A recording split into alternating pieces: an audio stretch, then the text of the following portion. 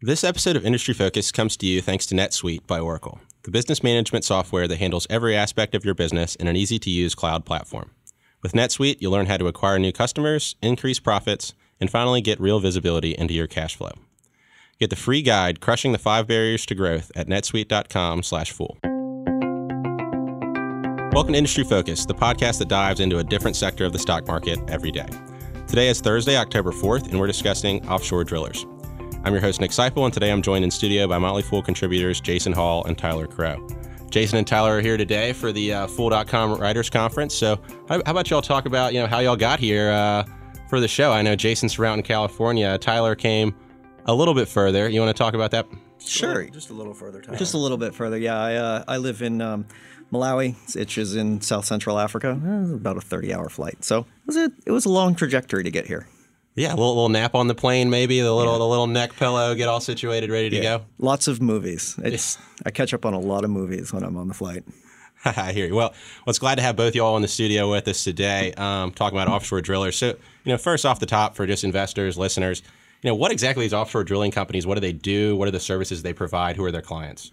Yeah, it's a really interesting industry. It's like a lot of the oil and gas industry, that it's filled with specialized companies that focus on certain things. And these are the companies that are contracted by oil producers, whether it's a nationalized oil producer, whether it's one of the large international oil majors, or a small independent, that actually do the drilling and they do the exploration work. And within the offshore, there's different parts of it. You have more of the traditional, the shallow water work, which is a lot of jackup rigs that the rigs actually sit on the surface of the sea, and then they drill underneath. Probably the biggest growing part, and where most of the development's going to be in the future, is in floaters. And there are two groups of these floating vessels. You have semi-submersibles, which are able to submerge part of the rig, and then you have the true floating drill ships. And these vessels are capable of drilling in much deeper water, and generally are capable of drilling much deeper under the surface to get to where the oil and gas resources are. It's very much like a fit sort of thing. So like when you have a drill ship, you're going to be in a little bit deeper waters, probably in better water conditions. It's just like versus like a semi-submersible is really good for harsher environment places, like say like off the coast of Norway, where you have very high seas, Arctic conditions, things like that. So they're kind of built to fit based on the kind of where in the ocean they are. Right. And can investors kind of think of these players as more, we talked about oil field servicers a couple of weeks ago with Jason, as more oil field servicers specialized for the offshore? Is that a good way to think about it?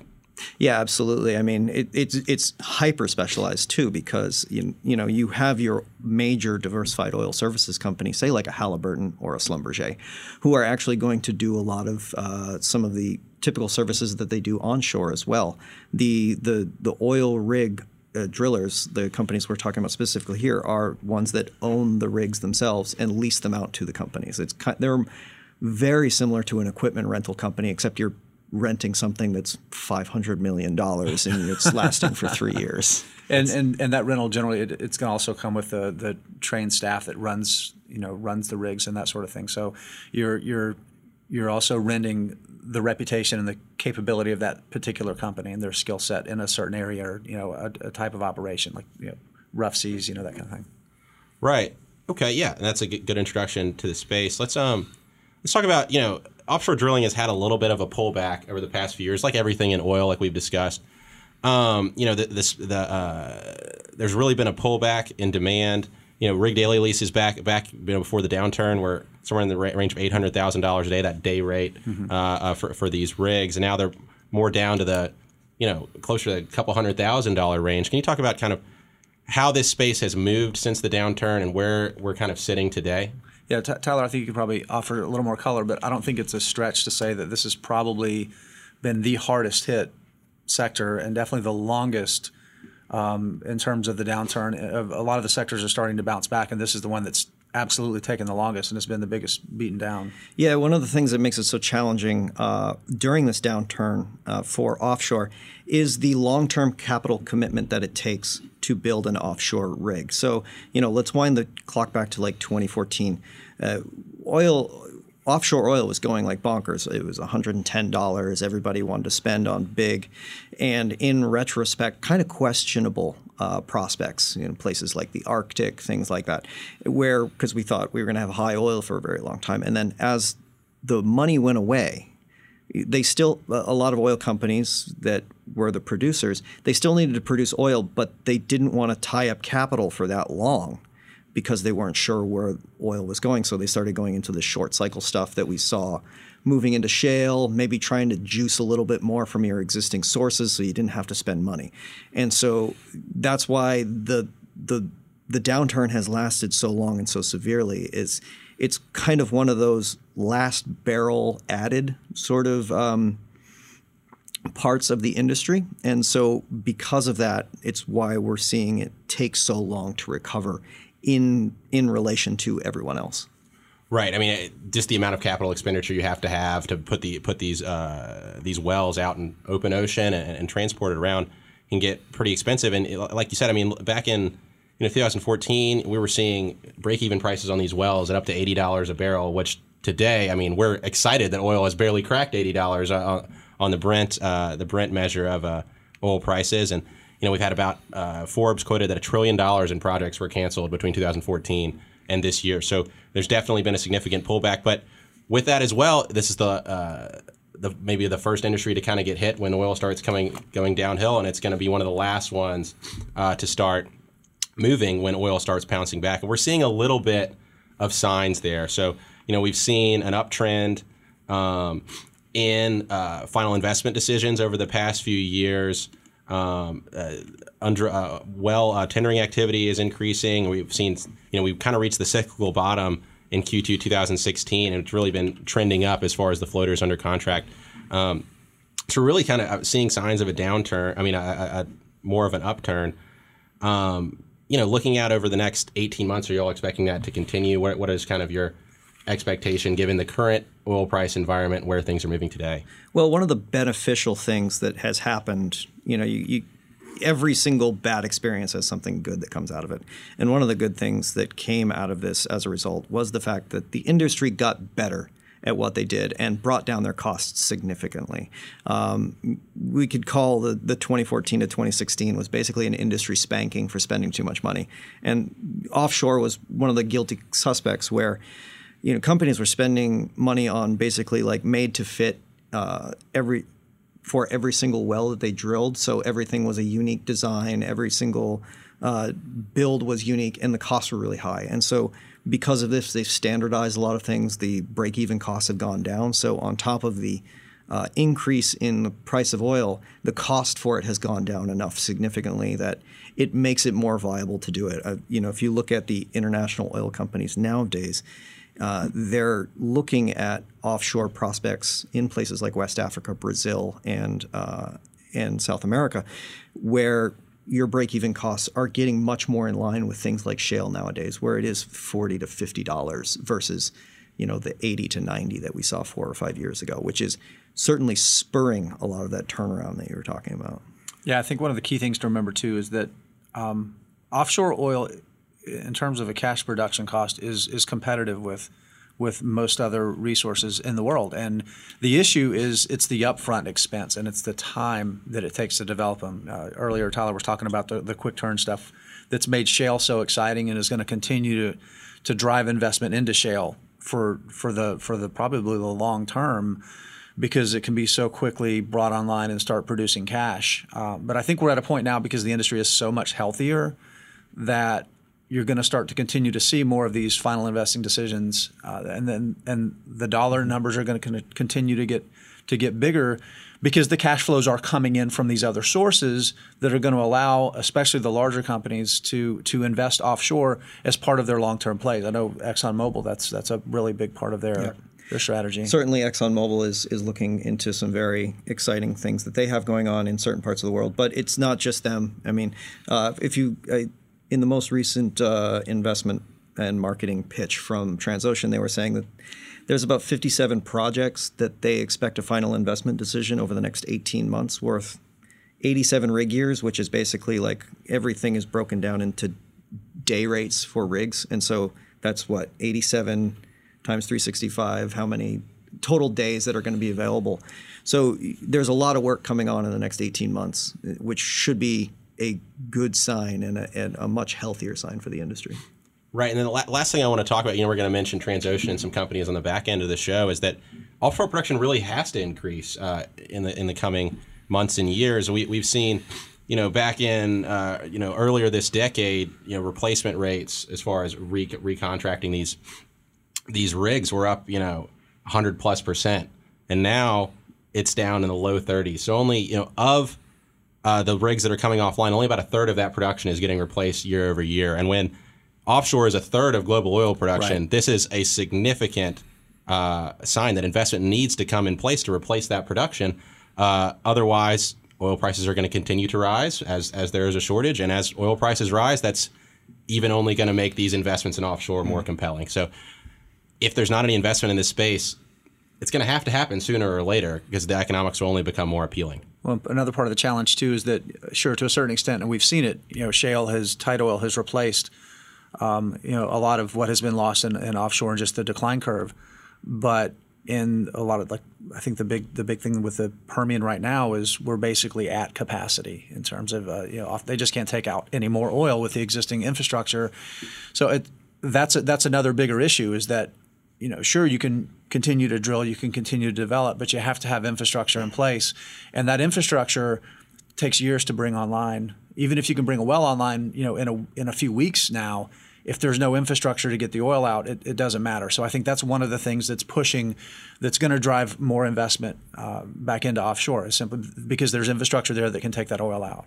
Yeah, and I guess that timeline advantage of shale is going downhill as the infrastructure becomes tighter. Right.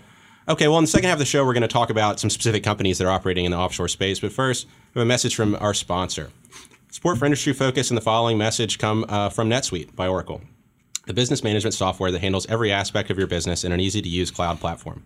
Thousands of the best-known brands and fastest-growing companies use NetSuite to manage their businesses, and now it's available to you. The power of the world's most popular cloud management system is more affordable than you think. Save time and money by managing sales, finance, accounting, orders, and HR instantly right from your desk or phone. Right now, NetSuite is offering you valuable insights to overcome the obstacles that are holding you back for free. Get the free guide, Crushing the 5 Barriers to Growth, at netsuite.com/fool. Okay, so talking about some of these offshore players, we mentioned in the first half of the show, there's been a downturn, and we've seen almost every player is down 60, 70% over the past 5 years. Yeah, only 60 or 70%, and that's with some of these companies. I mean, Transocean year to date's up 30%. I mean, they've really suffered over the past few years. I mean, we've talked about the downturn, all those sorts of things, but let's talk about some of these companies. Let's see if there's a chance for them to bounce back. Before we do that, there's some extra context that's important. These are the ones that are still around. These are the ones that are still going interest. So there are a lot of others, especially smaller ones, they don't exist anymore, and that have been acquired, or their assets have been acquired. So yeah, these are the ones that are still here. Yeah, and that's a good transition to go into Transocean, which just recently this month acquired another offshore player, Ocean Rig. Do you want to talk about that merger and kind of what it's done for Transocean, how it's helped their competitive position? Yeah, it's interesting because Ocean Rig, very small player, really specialized in the deepest water kind of vessels, but just had zero backlog, and it was really just a great opportunity to acquire some really high quality assets. Almost, I don't want to say for a song, but it was a great situation. But I think the bigger thing with it is it's Transocean's. It's been so amazing over the downturn. It's kind of like, I think the parallel for me has been Nucor, the big steel maker that has been able to leverage downturns and make really strong acquisitions at bargain basement prices, and it's going to be positioned so well coming out of the downturn to really be the behemoth in the industry. Yeah, I actually found Transocean quite fascinating because heading into the downturn, they actually looked kind of questionable. Terrible. It was scary. Their debt load was enormous. They had a lot of cash on the books, but they had a really high debt load. And if you looked at their fleet of rigs at the time, it was old. It wasn't very capable, and they did look questionable. And so right around I want to say 2015, maybe a little earlier, they brought in a new CEO, Jeremy Thigpen, who was from National Oilwell Varco. And he basically, I don't want to say gutted the company, but kind of really ripped off the Band-Aid, where he took a lot of the old, unusable, they're not going to be able to market it well equipment, and just scrapped it and says, we're not going to use these, so let's use this now, rip off the Band-Aid, keep our debt manageable, don't spend more than we have to on managing these sort of things. And it has paid off in a major way. And they have been one of the ones that can actually consolidate the industry right now while things are still cheap, but everyone is starting to look like it's getting better. Right. And, you mentioned kind of taking these rigs off the market, deactivating these rigs. And I think that ties into, and you also mentioned the valuation on these companies. So I think that ties into something really significant with these companies. You see it with Transocean, you see it with all the players, as that tangible book value. I mean, Transocean right now is trading at 0.55 its tangible book value. At first glance, that's gonna be like, it's incredible. I mean, this thing, if you were to sell it off for its parts, would be worth double than what it's trading for in the market today. But there's a little bit hiding behind there. You talked about some of the write-downs they've taken on their rigs. Do you want to talk about how to contextualize this book value in the context of there are going to be some more rigs getting written down? So I think, since the start of the downturn, Transocean has written off 43 of their rigs, and that's continuing a little bit. But do you think that's at the I think we're starting to see the tail end of it. I mean, these guys really, they took the machete to their fleet early and often. And granted, Transocean wasn't the other one. I think Ensco did a very good job of it. Noble did it, Noble Corp as well. Diamond Offshore was actually in a position they didn't have to because they already had a decent fleet already. But in doing so, I think because the industry is starting to pick up and because of the assets they have on their books today, we could still see some write-downs, but I don't think we're going to see the multi-2, $3, $5 billion write-downs that we saw. It seemed like clockwork in the second quarter of every year over the past few years. Mm-hmm. So with those out of the way, we might see a few here and there, but certainly from that valuation standpoint of that low tangible book, I don't see a point where they're going to be cutting the tangible book value of their business by half again to make that valuation seem suspectly low. Sure. Yeah, and so when we normalize the valuations of these assets, you fully expect that we will still see this business trading below its real market book value. At least for this time being, I think. Yeah, I think, and my thesis is I've invested relatively heavily in a number of offshore drillers, and as I typically do, I get really excited and I'm optimistic, and I go in early. And I did go in a little bit early, but you've already seen, over the past year, some recovery in stock prices as a lot of the cutting has been done, and the operating costs kind of stabilize. Because the reality is, even if you cold stack a rig, you're still paying some operating expense to keep it there. So scrapping, getting them completely off the books is an operating cost benefit as well. So I think we're kind of at that point now where the businesses are what they are. And the reality is we're going to see probably a year and a half where things are probably going to look somewhat similar to the way they are, because even as these new contracts going to come online, there's still a lot. And even though the fleets, they've cleaned up their fleets and they've scrapped what they're going to scrap, these guys still have a ton of rigs that aren't working, right? Yep. So even as they're bringing rigs online, it's not necessarily going to add like a substantial amount of earnings per share or cash flow per share value at this point. It's just going to cover, it's going to kind of balance out some of their operating expenses. Yeah, I like to think of it like because everything is a negotiated contract, who has the pricing power right now? And if you think about it in that way, it's the producers. The producers have the pricing, the negotiating power right now, as long as there is a lot of available rigs. We saw it in shale probably 18 months ago, 2 years ago. Oh, yeah, land rigs. There were so many rigs. There was an excess amount of equipment, which meant that companies were willing to take a steep discount just to keep things working and bring some cash in the door. And I think we're going to see the same thing with offshore for a while, where you might not get great contracts because producers have the pricing power, but at the same time, you're going to see an uptick in revenue. You might start to see some break even into profitability again, but you're certainly not going to see the gangbuster profit margins that we saw 5-6 years ago. Right, and today we're looking at maybe 60% utilization rate for these offshore rigs versus 5 years ago, as you mentioned, we're looking 90% plus, which when that market gets that tight, the pricing power shifts over. And back to the offshore rig owners again. Correct. And so right now, that shift has not taken place, but the way we're seeing the market play out, there is a good chance that shift could take place and really start driving profits for these guys. Any last things on Transocean before we transition any of the other players? Anything you want to call out? Yeah, I think the interesting thing about Transocean is it's not just that it's going to be the dominant behemoth in terms of its total size, but I think there is value there. I mean, again, half of book value, and it's going to probably continue to trade at a discount to book value for a while. But I think if you're patient and you're willing to invest and ride out whatever happens, I think even starting a position now, as the market tightens and day rates come back up and the valuations start to normalize, I think there's a tremendous amount of upside if you can just ride out that volatility. Yeah, and the only other thing I would say about that too is about Transocean specifically is that watching them over the past 5 years, you have to really consider management and how they've been able to handle the downturn and how they're going to handle the upturn.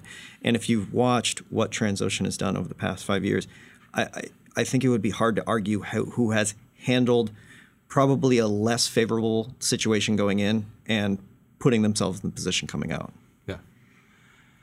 Okay, let's swing now into Ensco, which is another company we mentioned. Another company trading 0.44 its tangible book. Another company just made an acquisition, Atwood Oceanics.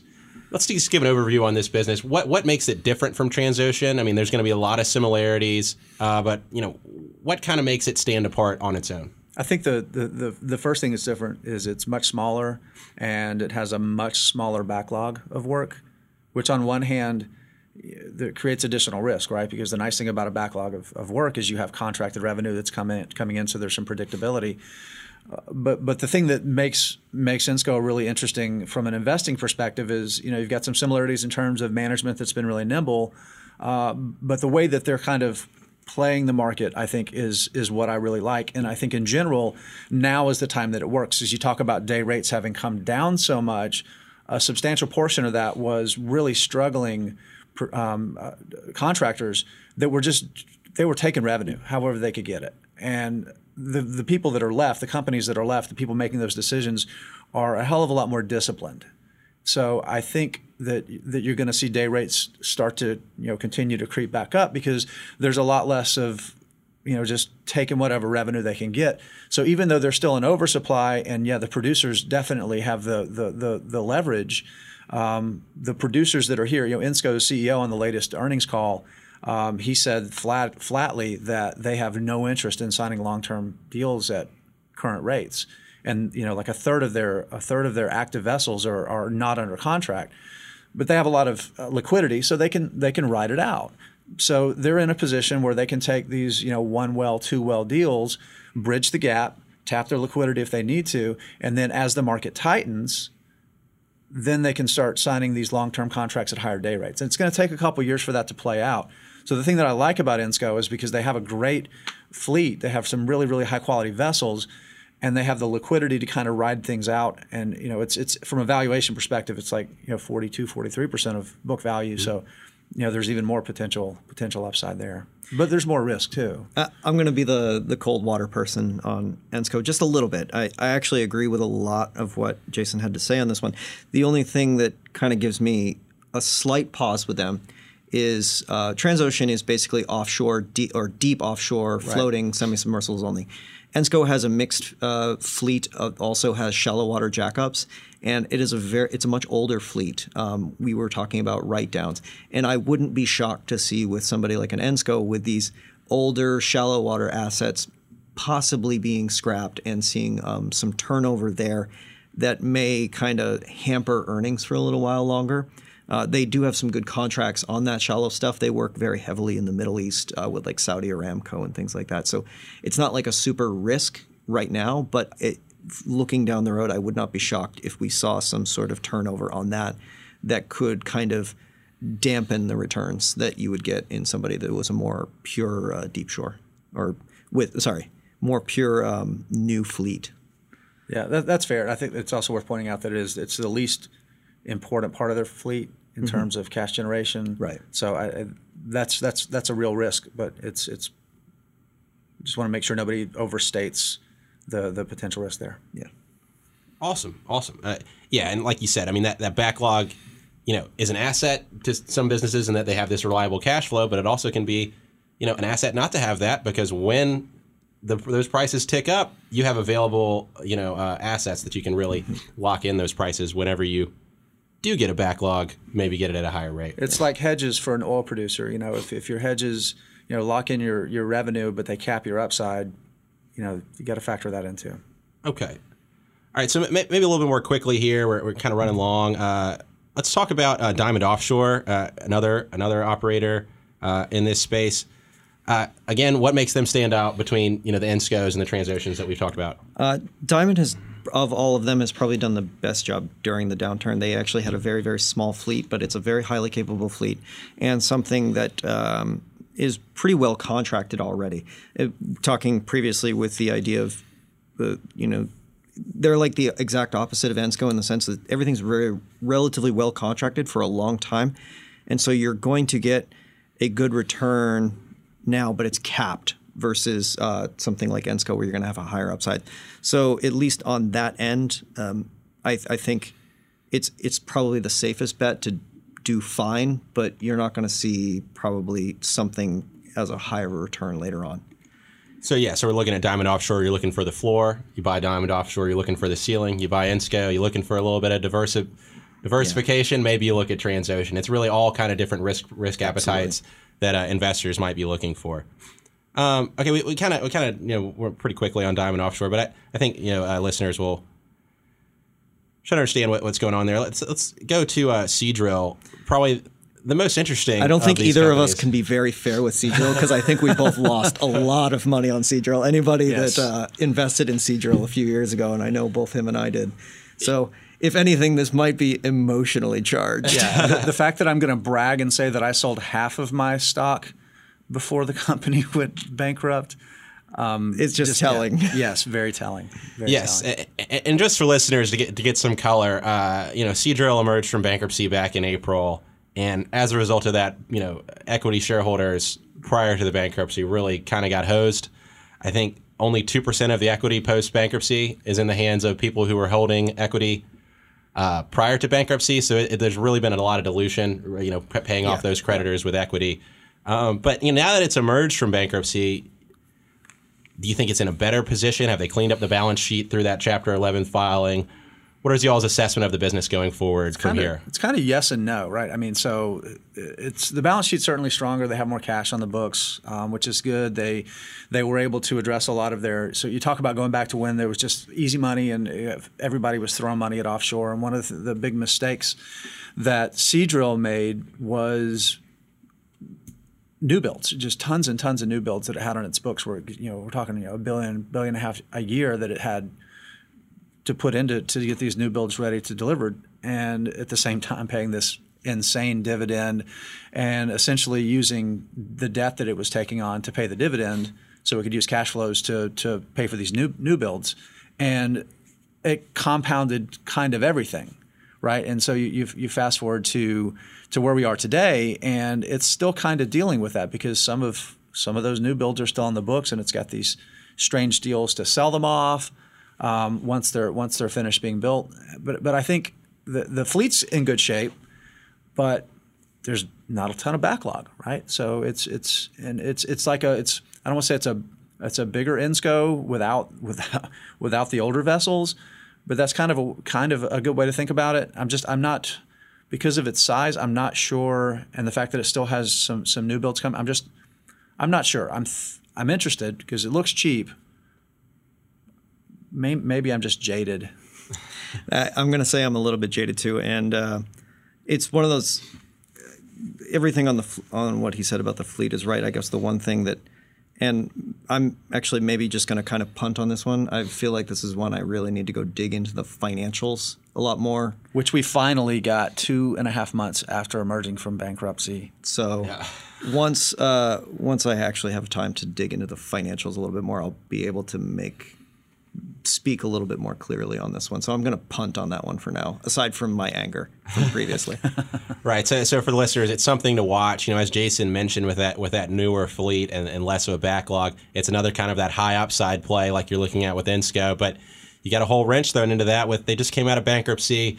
Their financials are a little bit wonky now with coming out after that. So definitely something to keep an eye on. Maybe something to wait and see how things play out over the next few months to kind of assess an investment opportunity. So, all right, going away, let's talk about we spent a lot of time talking about this industry looks like it's set up to really have an inflection point, start moving to the upside. What would have to happen to disrupt that thesis? Yeah, I think oil prices collapsing again. You go back to the latest, the most recent, oil collapse, and it was really just a matter of oversupply, right? I mean, that was the big thing that happened, and it looks like we have the opposite situation now, right? Because you think about offshore and the decline, you think about the capacity issues with growing shale, the biggest shale plays. It's going to take some time to develop the capacity there. You think about what's going on with some of the OPEC countries, some of the larger national oil countries, and it's kind of a mess. You think Iran, we're about to shut in a lot of oil there. Yeah. Venezuela. People are leaving the country every single day. Right. So I think the biggest thing that makes offshore different again is the fact that these projects take so long to develop that this is not going to be. A lot can happen in 4 years. That's the thing. It's the time, right? That's exactly it. It's the time. You think about the Permian play and the opportunities there. You can bring a ton of oil on super quick. 1 quarter to the next, things can look really, really different, generally to the upside. But in offshore, it can really take a long time. So I think kind of the way anybody that wants to invest in this industry, you have to be willing to kind of play the longer game, because it's going to take probably another 1.5 to 2 years of tightening of the supply and demand of the vessels, because there's still a ton of old vessels out there that other companies are operating that need to go away, to really kind of put some of the leverage back for pricing to go up. And it's just going to take time. I think that's the bottom line. And the biggest risk is that something changes in 4 years. Like we look at it today right now and everything looks favorable, but 3 years down the road, could we see a demand response that is unfavorable? Could we see shale take off more than expected? Could we see other shale assets outside of the United States take off? It's just one of those things where the realm of possibility becomes higher, and so your kind of degree of difficulty of that paying off 3 to 5 years just makes it a little bit more challenging, and so kind of invest appropriately. Right. And I think one thing to point out to investors, or the thing that I think about is, these businesses, we're investing on a valuation basis. These are all value plays that they've been beaten down too hard. Everybody left them for dead, and you're coming to buy them today. And what I've seen in my experience as an investor, when you're investing in value plays, if you feel super comfortable, you're probably in trouble. Okay, you need to feel a little bit uncomfortable when you're going into these, and these companies are no different. Like I said, left for dead. Really in an industry that everybody thinks renewables are taking over tomorrow. So you really have a chance to have a contrarian play in an industry that really has a chance to move forward. Any last thoughts before we send it away?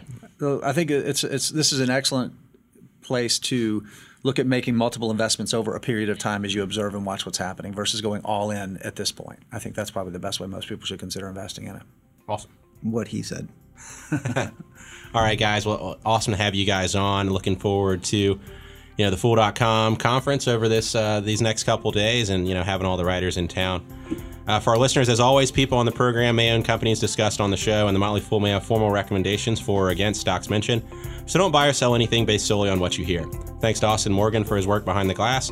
For Jason Hall and Tyler Crow, I'm Nick Seipel. Thanks for listening, and Fool on.